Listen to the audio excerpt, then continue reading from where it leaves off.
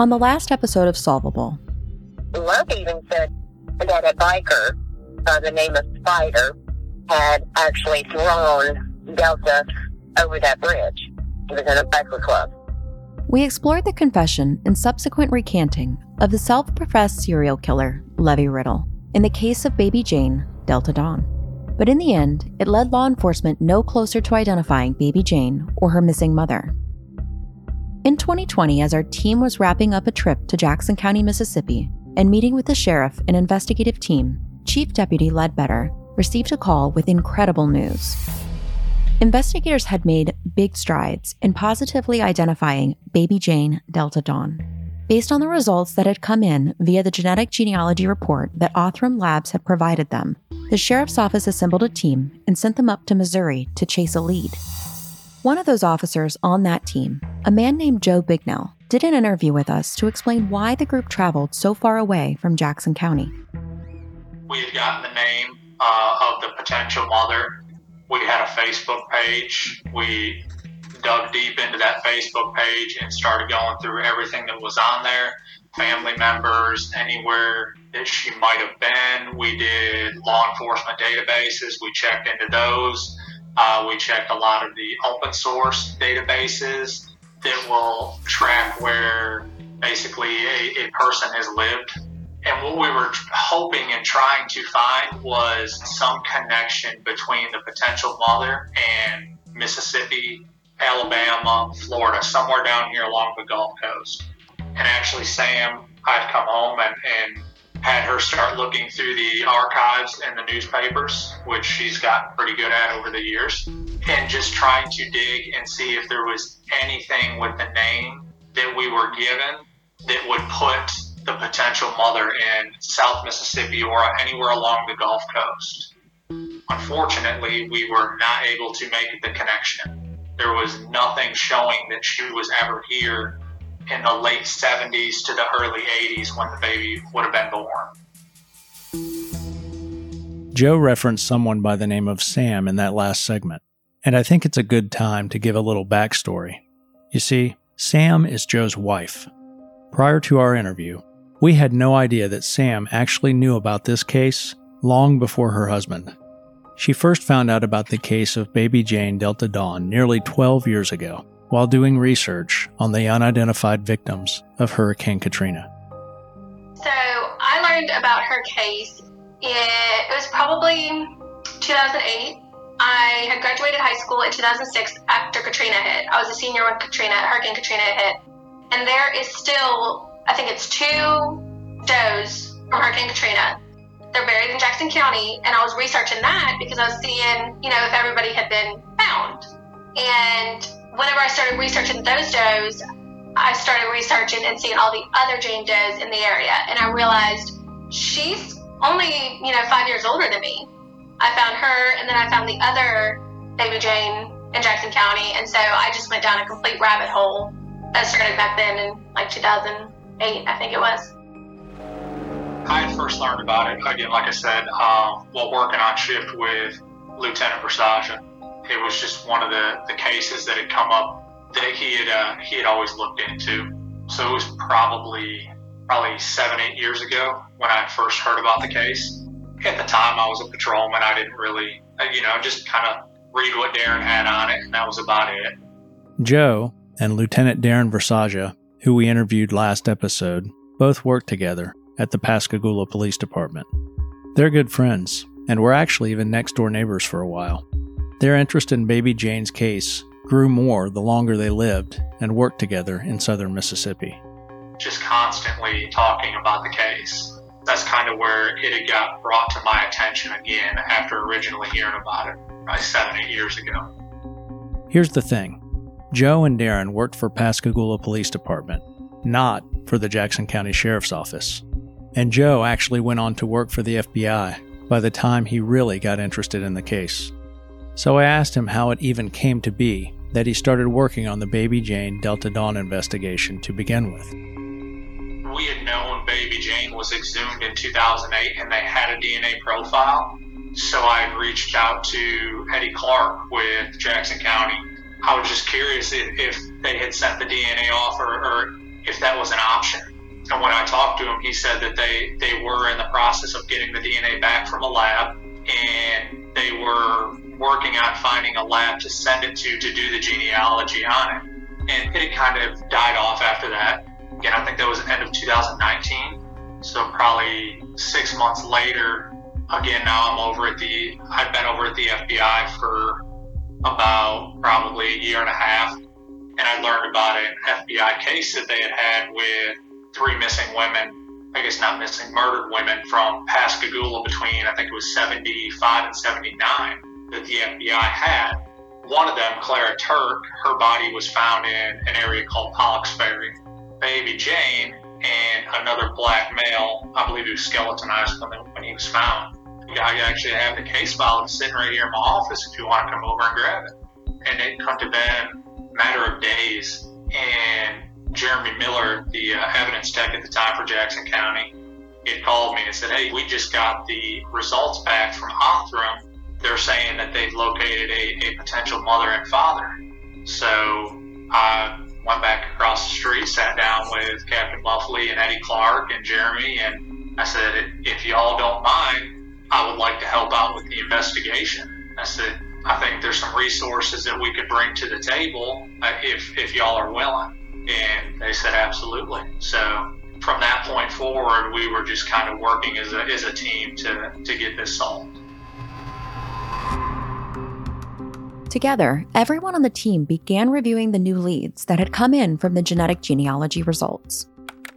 After researching social media and ancestry sites, the officers narrowed down the possible identity of Baby Jane's mother, or a close relative, a woman named Teresa, who lived in Joplin, Missouri. And I think what the lab had told us was, we believe this is the mother. It is possible that she could be an aunt. How did you prepare for the trip to go up to Missouri? I had gotten with one of the special agents that I work with. And again, it was a lot of digging into the background of Teresa and trying to find potential family members of Teresa, any children that she might have had, husbands. We really tried to dig into the family, Teresa and her immediate family. We reached out to Jasper County, had them check all of their databases, and the addresses that we were finding for Teresa is the same addresses that they were showing in their local databases. So we thought we had a pretty good chance of being able to locate her once we got out there. We flew here out of Gulfport, Mississippi.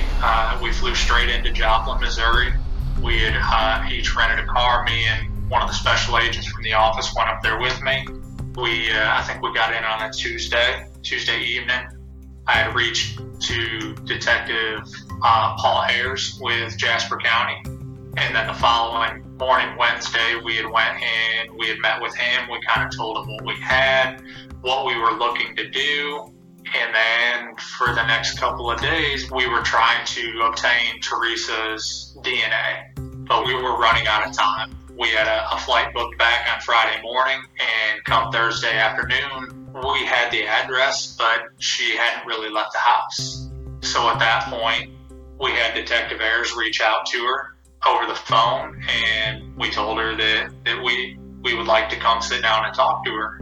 Super nice, her and her husband. I think at the time they were out at one of their rental properties, and she said, I'll be back at the house in 30 minutes if y'all can meet me there. How confident did you feel that when you were arriving there that you were probably knocking on the door of a mother? How did you feel, like, from a confidence perspective, that was who you were approaching? Based off of all of her Facebook and the pictures and the posts, I was not 100% that she was going to be the mom. And we couldn't find anything to tie her to the Gulf Coast. It was probably about 80-20 that she could have been the mom, but there was definitely that doubt in the back of our mind when we were walking up there that she might have been a family member. The Jackson County Sheriff's Office provided our team with body camera footage from an officer who was on that trip. That body camera footage shows the moment authorities met with Teresa. Since this is a podcast, we'll play you some of the audio clips from the interaction, but out of respect for privacy of the family and other individuals shown in the footage, we're not going to publish the video on our website. As the investigators walked up the driveway on that hot August day, Don, who is Teresa's husband, met them outside with a friendly wave and a little joke. You Don? Talked to Teresa on the phone. She said she was working you today. I'm Paul Ayers. Good to meet you, Don. What am I in trouble for today? We ain't got room for you. We don't want you. After exchanging greetings with the team, Don welcomed them inside, where Teresa was waiting. Officer Joe Bignell described them both as super nice people, and you definitely get that vibe while watching the video.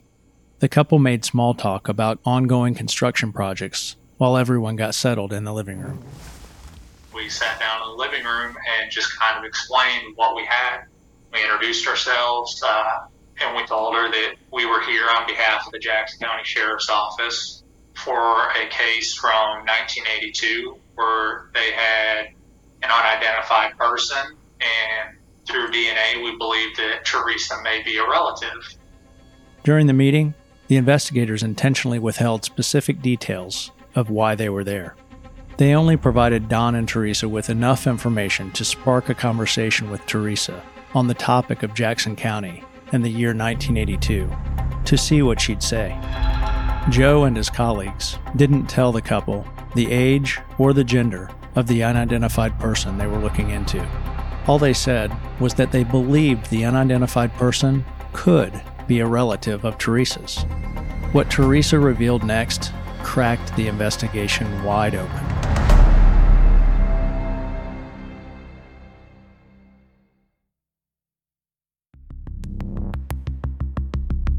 "14 minutes into Jackson County investigators' initial conversation with Teresa from Joplin, Missouri, she said 5 words that changed the entire scope of the investigation. I hope my sister. I hope it's my sister. A sentence the team of officers were not expecting to hear at all. Teresa went on to tell Joe and his colleagues that her sister, a woman named Gwen, and Gwen's daughter, a baby named Alicia, had been missing since Thanksgiving 1982. Right off the bat, the first thing she said was, "I hope you all found my sister Gwen. She's been missing since 1982. And at that moment, we knew we were going to identify baby Jane. What a moment that must have been. It was, because she was still under the impression that we were there talking about Gwen. She had no idea at that point that it was her niece. And trying to not give it away with facial expressions and the level of excitement of just, after 38 years, we have found the answer. We're going to find out what happened. It was trying to put on your best poker face.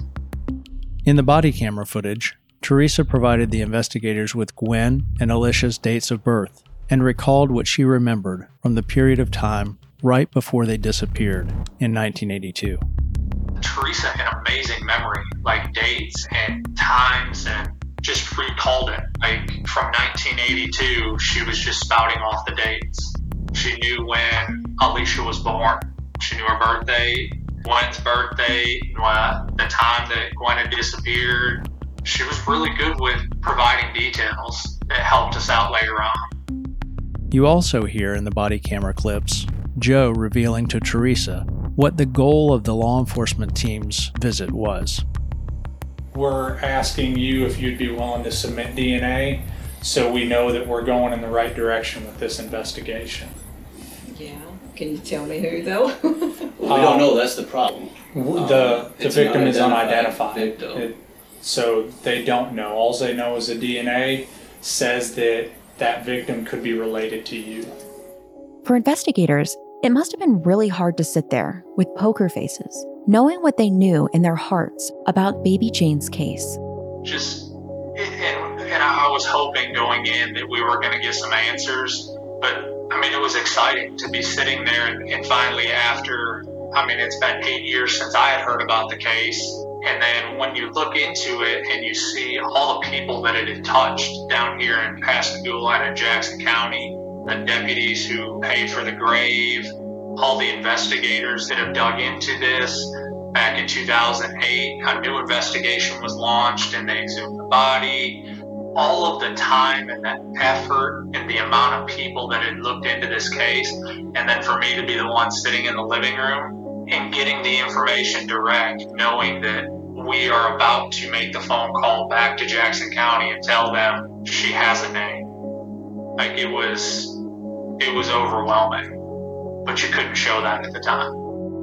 Our team just so happened to be at the Jackson County Sheriff's Office during a roundtable discussion with investigators when Joe made that call to Chief Deputy Ledbetter.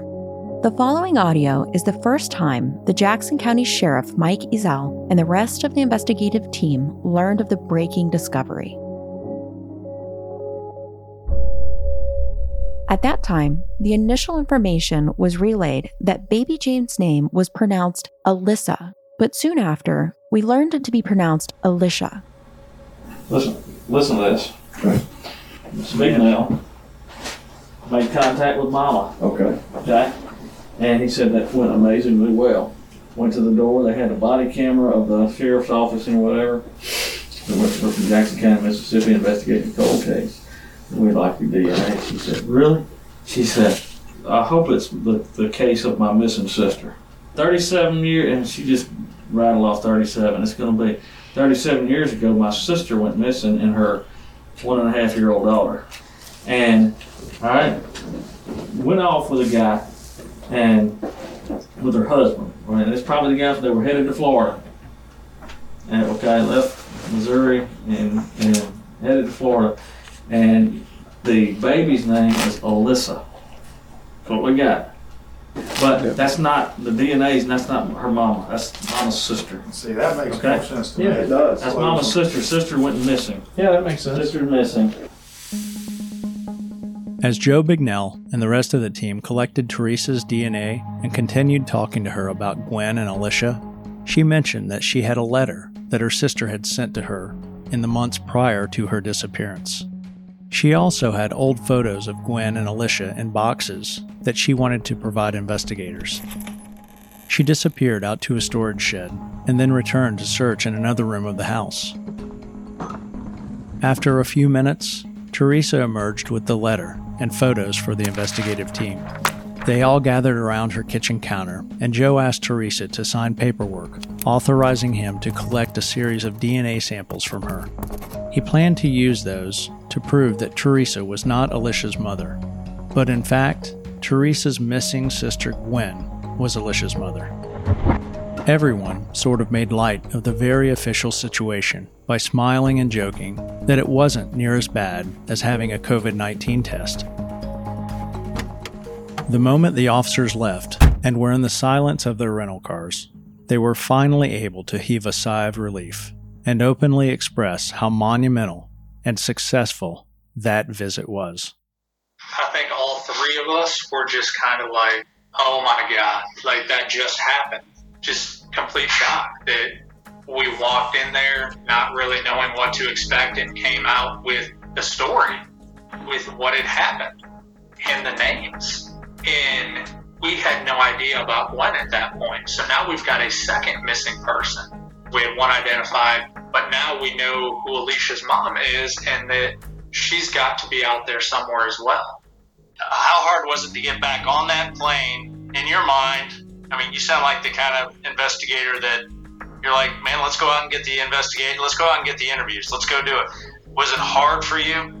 Yeah, because I knew that next morning, bright and early, we were going to have to get up and get on a plane and head back to South Mississippi. And I mean, I was ready to go back out there the next week. But unfortunately, it wasn't just me. We had other investigators that were needing to go from Jackson County. The team was determined to keep the momentum of the investigation going. But before pushing ahead, Joe personally took a moment to share the good news with one person who'd appreciate it as much as the investigators.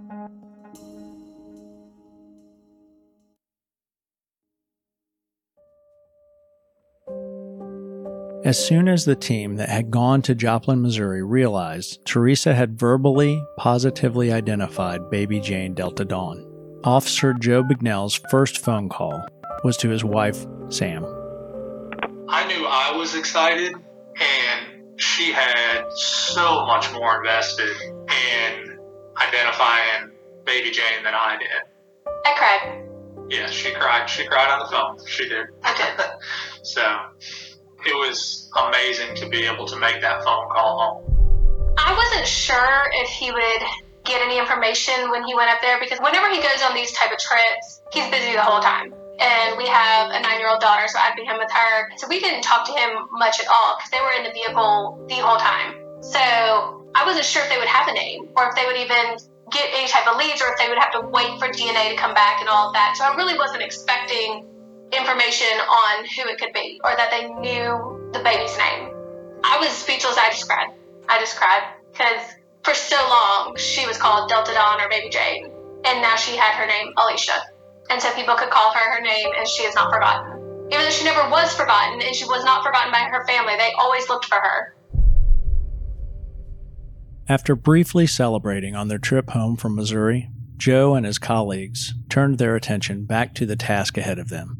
While they waited for some more DNA results to come back from Teresa's samples, they started following up on other information she'd provided them about Gwen and Alicia. Their notepads were filled with details of Gwen's life, including information about where she was and who she may have been with in the days leading up to her and Alicia's disappearance. There were several new avenues of investigation that had serious promise of holding new clues, including the fact that Gwen had been married a few times. Her life had quite a bit of chaos, and, most interesting of all, she'd had a tumultuous affair. She was kind of, the wild child, and, and didn't have a good way of picking men and always, the rough crowd. That's on the next episode of Solvable.